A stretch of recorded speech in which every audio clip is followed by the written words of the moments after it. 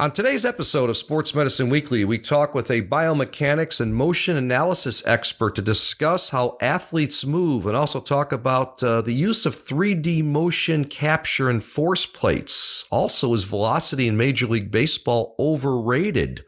Are pitchers throwing too many fastballs? Is velocity still going up? Does throwing harder increase the chance of a breakdown?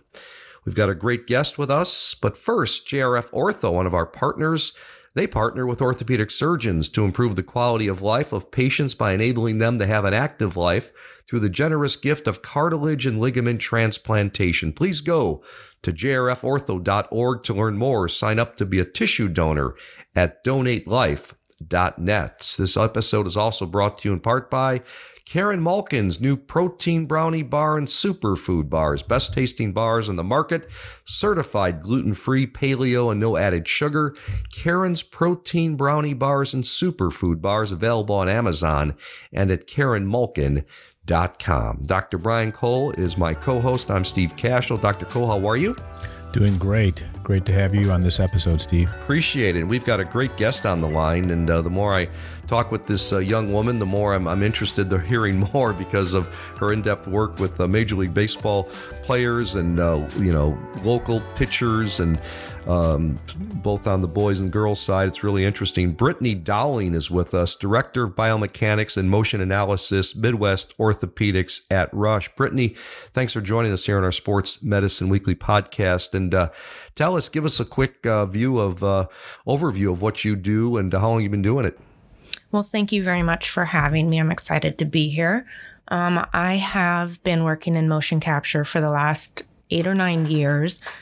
I've been doing this for a private company, and then now I've been with Midwest Orthopedics for almost 2 years now.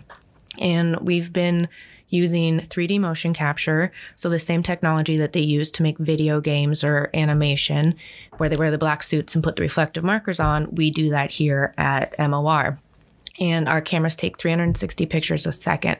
So we have players come in, we put the markers on them, have them throw either from the flat ground or the mound, and we are able to go through each frame and compare where they are to healthy pitchers or to healthy throwers and give them suggestions on, hey, this is something that we would like to have you maybe work on. You're doing this great. This will help you increase your performance. Or, hey, this is actually going to lead to maybe a breakdown in your mechanics, and now you're going to have an injury risk. So we kind of do a full-blown assessment here to help the athlete either come back from an injury or avoid an injury to begin with.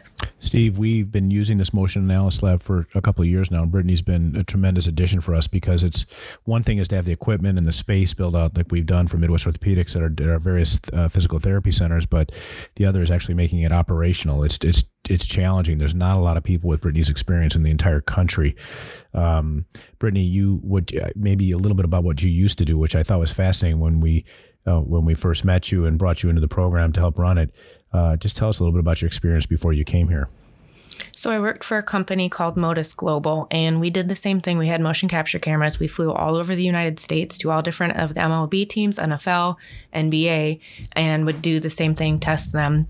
And then we decided that, yes, we can do this with motion capture, but it'll be a lot easier to reach everybody. There's way more Little League players than Major League players. If we can develop a sensor that a player will wear, and every time they throw, it tracks their number of throws, but then it also tracks the stress on their elbow, it'll do the arm slot, max external rotation, and then arm speed. So that now a player can learn how to really monitor their own arm and keep them healthy starting at Little League, because that's when the problem is. It's not when they make it to the major leagues and they blow out their elbow. It's what they've done to get to there. So that's what we did. And it kind of, we were the first ever wearable technology approved for the MLB for in-game use. So it's kind of like pioneering this whole push for big data in baseball. And it's been cool to see where it's gone since then. Yeah. I mean, I will tell you that our lab and our video analysis program has led me to take better care of our patients. So I'll use Steve as an example. Steve and he doesn't mind, I don't think. But Steve had a biceps tenodesis, right? So he had biceps pain. We released his biceps and we fixed it in the front of his humerus, the front of his arm. We took it and put it in a different location.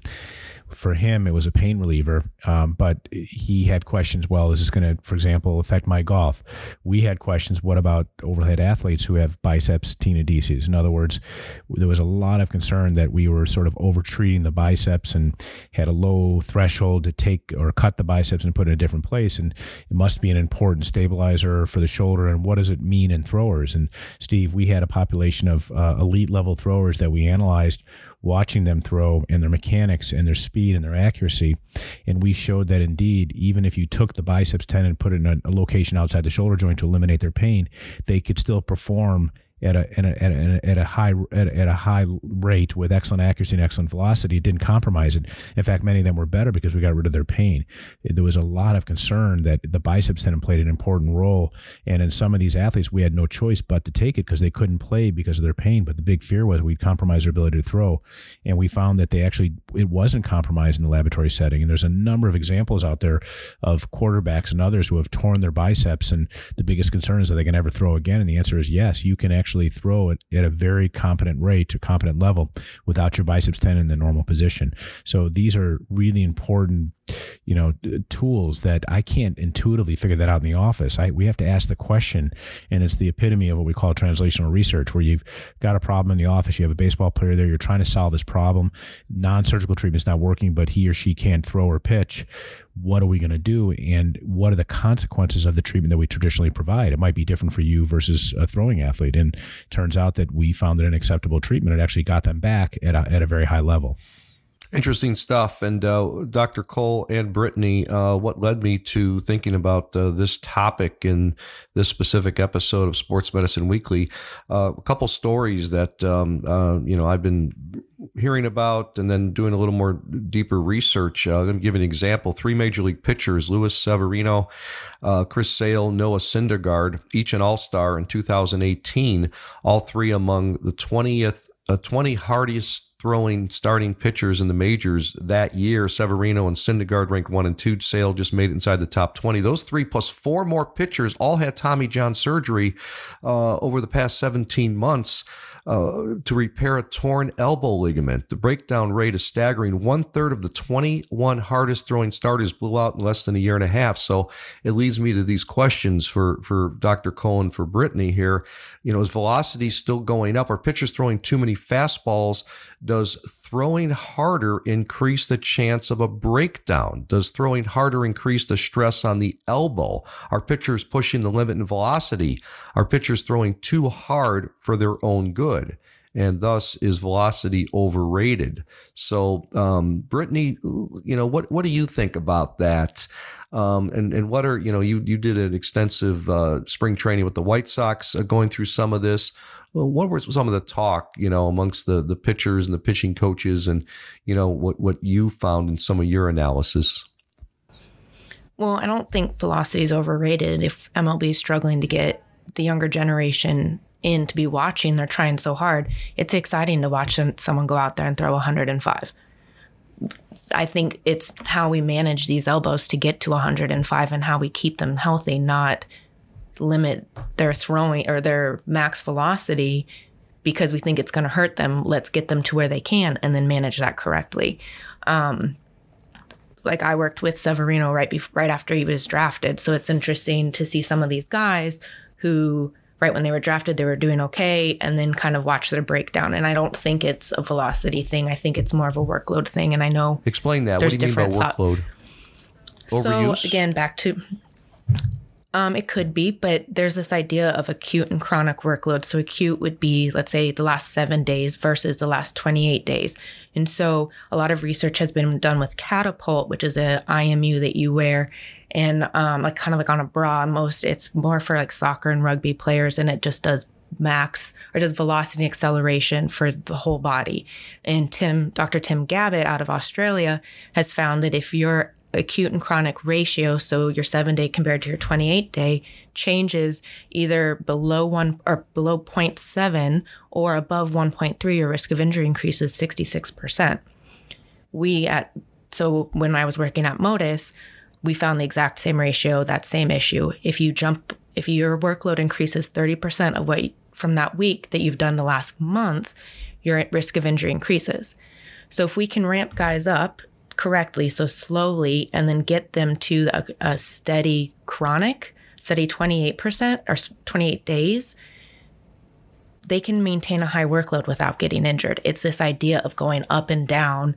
The Angels, I think they might be doing it again this year. I should check, but a 6-man rotation. So now we have guys who are wanting to go, they're only throwing every 6 days. That's a lot of up and down. Which isn't Trevor good Bauer then. at the Dodgers. Right? Is that what you're saying?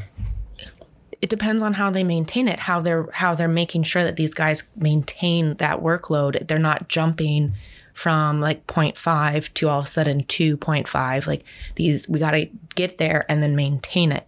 Trevor Bauer wanted to be on a 4-man rotation for the Dodgers this year. That didn't happen, but it's trying to figure out how we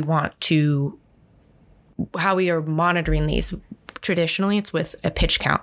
It's only on the mound. But what are they doing to get on the mound? What are they doing for their plyo drills? They're throwing weighted balls. Then they go and they throw their long toss. Then they have their bullpen before they get on the mound. Then now we have 8 pitches between each inning. So we're worried about guys who threw 110 pitches last night in their game when really they just threw 250. Yeah, and we're missing these large workloads. Yeah, so Steve, it's complicated, but the concept is that it's not going to be one variable. It won't be just velocity. It won't be how many pitches did you just throw. It's over time. So this physiologic load concept is generalizable to all of sports. And in fact, it's the reason that the NBA put cameras in the arenas. The primary rationale was to look at acute, meaning short-term chronic versus chronic, meaning long-term loads, because there are a number of injuries that we see that they're not just overuse, but they're related to fatigue. And what happens in fatigue is that all these checks and balances, milliseconds that count, start to break down and mechanics suffer. So when do ACL tears happen? They happen in the fourth quarter of a game. They don't happen in the first quarter. When do injuries happen in the NFL? They tend to happen, even though we measure people's function at time equals 0. We say, how did you do? How did you perform? Unfortunately, our tools don't do a great job of looking at sort of the bigger picture and how fatigue creeps in. But what Brittany's talking about is that we are now much more in tune with the loads that people are putting on their bodies over different time frames. And what I'm learning from Brittany, and I know you just recently had a publication on this or submitted for publication, is that how it's not just the absolute numbers, but it's how they oscillate or go up and down. So it's a very nuanced issue. Yeah, great stuff, Brittany. That's fascinating. I want to get more into this and the paper you published, and also talking about throwing. Does it place a unique stress on the elbow? Why is pain on the inside more common than pain on the outside? But first, thanks to a couple of our sponsors. Vericel develops, manufactures, and markets autologous cell-based therapies for patients with serious diseases and conditions. For more information about their products, visit VCEL.com. Hey, warm weather is here. Time to get outside, enjoy your favorite activity, spend precious time with family and friends. Aches, pains, or an injury should not be part of the memories you're making. The therapists at Rush Physical Therapy, Rush PT, they're here for you. With more than 60 locations throughout greater Chicagoland, Rush's clinical experts will get you back to life. Go to rushpt.com today to schedule an appointment. Not sure if physical therapy is right for you? Request a complimentary consultation and discover the power of Rush Physical Therapy today. Again, visiting with Brittany Dowling, Director of Biomechanics and Motion Analysis, Midwest Orthopedics at Rush. Brittany looks like she's 18 years old, but she is phenomenal at what she does. This is a great topic. And Brittany, you talk as if you've been doing this for 30 years. Take that as a compliment. I haven't been, and appreciate it a lot. Thank you. I'm looking at you at Zoom right here with Dr. Cole, and I'm like, my goodness, the expertise you have in this is really fascinating, because I've got a baseball pitcher. Anyone looks young compared to me and you. Yes, that's true. That's true. We're good. But back to what Dr. Cole was saying. Dr. Cole, you were asking Brittany a question, but did you publish a paper? Let me clarify what you did. Is that So I have worked with Dr. Mehta, who used to be out with St. John's College, which was a high school, a private high school. He has had these Motus sensors on their athletes, on their baseball players. To play on the team, you had to wear a sensor for the last 3 years. So we have over 1 million throws with this data, and then we also have injury. So I've been working with him to get this published. Over the 3 years, there's only been 11 throwing arm injuries, which says something that they're doing great with their guys. So that we have found with that data that once you go over 1.3, there's an increased risk of injury. Now we're looking at chronic. If you have a high chronic, like I had said, like let's get your 28-day load high and then maintain it. Does that have an increased risk of injury? So this whole idea of specialization in youth sports, like we should be changing sports. We shouldn't always be playing baseball year round. Now we're trying to validate that. Is that true? Is it okay to play baseball year round? What do you think? If we can get... They've always said, and we've been talking on our Sports Medicine Weekly show. I've been doing with Dr. Brian Cole for 10 years now. About every doctor we've had on has told us that multiple sports are best. I think that it develops a better athlete all around. Like we've got NFL players who do ballet so that they can, it doesn't have to be all about baseball, even though baseball's the best. Let's be a better athlete, be able to control your body in different ways, be able to perceive different things. I think it'll only help. But if you only like baseball, I don't think you should be told you can't play it all year round. But we manage it then. Brittany, let me ask you a question. How do we sort now the concept of velocity? It seems to me this is ripe for a very high level of statistical evaluation where we would look at many variables, acute versus chronic load, maybe some metric for how they oscillate, in other words, over periods of time, and then also look at velocity. I mean, obviously, high velocity is what we're trying to achieve, but I guess the question is, can you do direct correlations now with this acute or short-term load versus a chronic or long-term load, and then look at performance and see decrement in performance and not just injury rate? Because the injury rate, even though Steve and I are talking about this virtual recent epidemic of Tommy John problems, it's still a small number. So to draw true correlations is difficult. But have we looked at decreases in performance and velocity as it relates to acute versus chronic load? And what do we know about that issue?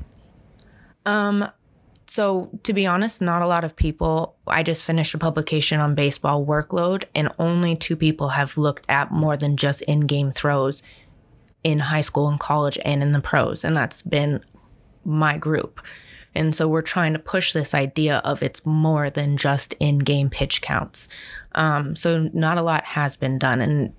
But now with this sensor, it's given people the ability to do that. So Driveline has taken it a great way and has just now pushed it to the masses. They use it in all of their training. They're now trying to get everybody to use it so that we can start to build those relationships. This idea of increased velocity causes increased risk of injury, we don't truly know that. A study done out of ASMI with Dr. Fleissig came out and said, if we're looking at pitchers, like 10 pitchers, and we compare each of them, increased ball velocity is not related to increased stress on the elbow. But if we're looking at within a player, we have one player throw and then he increases his velocity, it is almost a 1-for-1 ratio that there is increased stress on your elbow. That doesn't mean you're going to get hurt. That just means you have more stress and you need to manage that correctly. Dr. Cole, it seems like that's what the whole gist of this, and it's a great conversation. Is the management, right? Managing these injuries, or managing the preparation so you don't get injured. Isn't that how you take it, Dr. Cole? Yeah. Well, I think it's obviously multifactorial. We've learned that the best thing we can do as orthopedic surgeons, especially when managing athletes, is to prevent or predict injury. So I think that managing the injury is something we've become pretty good at. But the things that Brittany is looking at in our throwing analysis lab at Midwest Orthopedics is, can we actually prevent injury? Because that's the Nobel Prize equivalent in my mind of what I do every single day is. It's a good day if I don't have to operate on someone. And we can have a huge sort of societal impact on preventing injury. So I think that's the bigger issue in terms of managing this, Steve. Brittany, question for you. How can someone tell the difference between normal pain after throwing and something more serious? If you're coming off of an injury, it's hard to do that because you're already going to be really worried to not know. If you haven't been working out and you go into the gym and you squat for the first time, you are going to be sore the next day, and it's going to hurt. Like it's a horrible pain. It like hurts to sit, it hurts to stand up. But that's just normal wear and tear because you haven't been working out.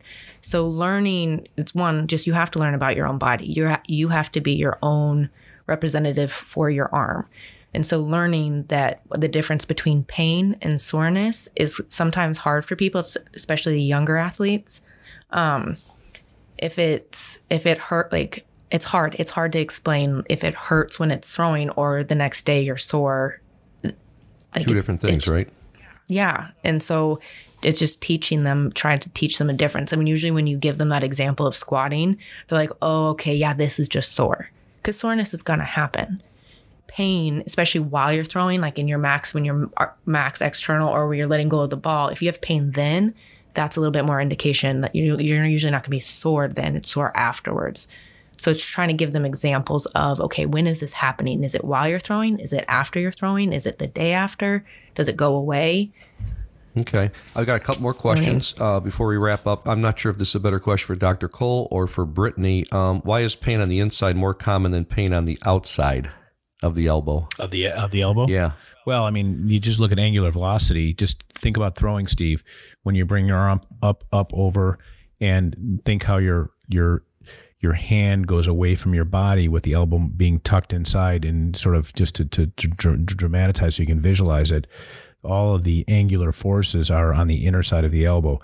If you started to get outer side elbow pain, you got a big problem, quite frankly. That's a bigger problem. So inner sided elbow pain is because the stresses of angular velocity of throwing a ball are so enormous. It just pulls on that area. So that's the reason why. Golf is a different one. Every sport is different, but tennis, golf, throwing, but throwing is an angular velocity, meaning the forces across the inner side of the elbow are enormous. Okay, so Brittany, what give us kind of a wrap up here. You're doing some fascinating work there at the Oak Brook facility at Midwest Orthopedics at Rush. People aren't aware of this. I mean, I've got a young pitcher who, my goodness, I mean, he's 6'2", 14 years old. They just got him up to almost 80 miles an hour on his pitching, and I'm proud of that. It scares me a little bit, but he's working with a great pitching coach. But I'm like, boy, we should go see Brittany. I mean, so what? Give us some takeaways here. I mean, what are you guys doing? Who are you seeing? Who should see you? And what goes on in your sessions? So anybody who throws a ball could benefit from this. You are constantly working on your mechanics, even when you make it to the MLB, until the last time you put down the ball. So thinking that you're perfect is a little bit iffy. Even Trevor Bauer doesn't think he's perfect. He has 4 analysts that he pays out of pocket to constantly be tweaking his stuff. So hurt or not, you could come in and learn about your body, learn about what you're doing right, and learn about what you can do better. It's cool that Midwest Orthopedics offers this to the public, because usually it's only for at the MLB level or at the research level, and you don't get anything back from it. So we've developed a report, and that's actionable. Here's what we're seeing. Here's what we think you should do. We also work with you if you decide, I want to work on this. We have top athletic trainers who now will take this information and individualize training sessions for you to work on these things. So once you start throwing a ball, you are more than welcome to come in and get an assessment. If you're hurt, great. Well, not great. If you're hurt, we'll work with you. If you're not hurt, great. Come on in. Let's see how we can help. Great stuff, Brittany. Boy, I think I'd go another hour talking about some of your experiences, in the major league level and what you're seeing and everything. But great topic of a conversation. Really appreciate you joining us again. We have visited with Brittany Dowling, Director of Biomechanics, Motion Analysis, Midwest Orthopedics at Rush. You're in the Oak Brook location, correct? Yes, sir. Okay. Dr. Cole, good stuff. Great show. And Brittany, thank you for joining us in this episode. We're just really happy to have you, and look forward to more really interesting things in the future. We're making a big difference. thank you very much. I agree. We are doing some cool things out Great here. stuff, Brittany. We hope you enjoyed today's Sports Medicine Weekly episode. Be sure to add the Sports Medicine Weekly podcast to your playlist on Apple and Spotify. Listen in any time, any place. Subscribe to the Sports Medicine Weekly podcast and add to your playlist on Apple and Spotify. A new Sports Medicine Weekly podcasts are shared weekly on social media. Follow us on Facebook, Instagram, and Twitter. And one more shout out to one of our sponsors, Midwest Orthopedics at Rush, otherwise known as MOR, among the international leaders in musculoskeletal health. Midwest Orthopedics at Rush. Physicians are all faculty in the Department of Orthopedic Surgery at Rush University Medical Center, which is currently ranked number 5 in orthopedics by U.S. News and World Report. Founded in 2003, Midwest Orthopedics at Rush is comprised of internationally renowned orthopedic and spine surgeons who pioneer the latest advances in technology and surgical techniques to improve the lives and activity levels of patients around the world. The physicians at MOR are proud to be the official team physicians for the Bulls, White Sox, and Chicago Fire Soccer Club, as well as the Joffrey Ballet. Visit rushortho.com to learn more and schedule an appointment at one of the Midwest Orthopedics at Rush's convenient Chicago and West Suburban locations. Once again, our thanks to our producer, Alex Soroka. Also to our guest, Brittany Dowling. For Dr. Brian Cole, I'm Steve Cashel. Again, every session you want, you can join us here on Sports Medicine Weekly. Just add it to your playlist on Apple and Spotify. So long, everybody.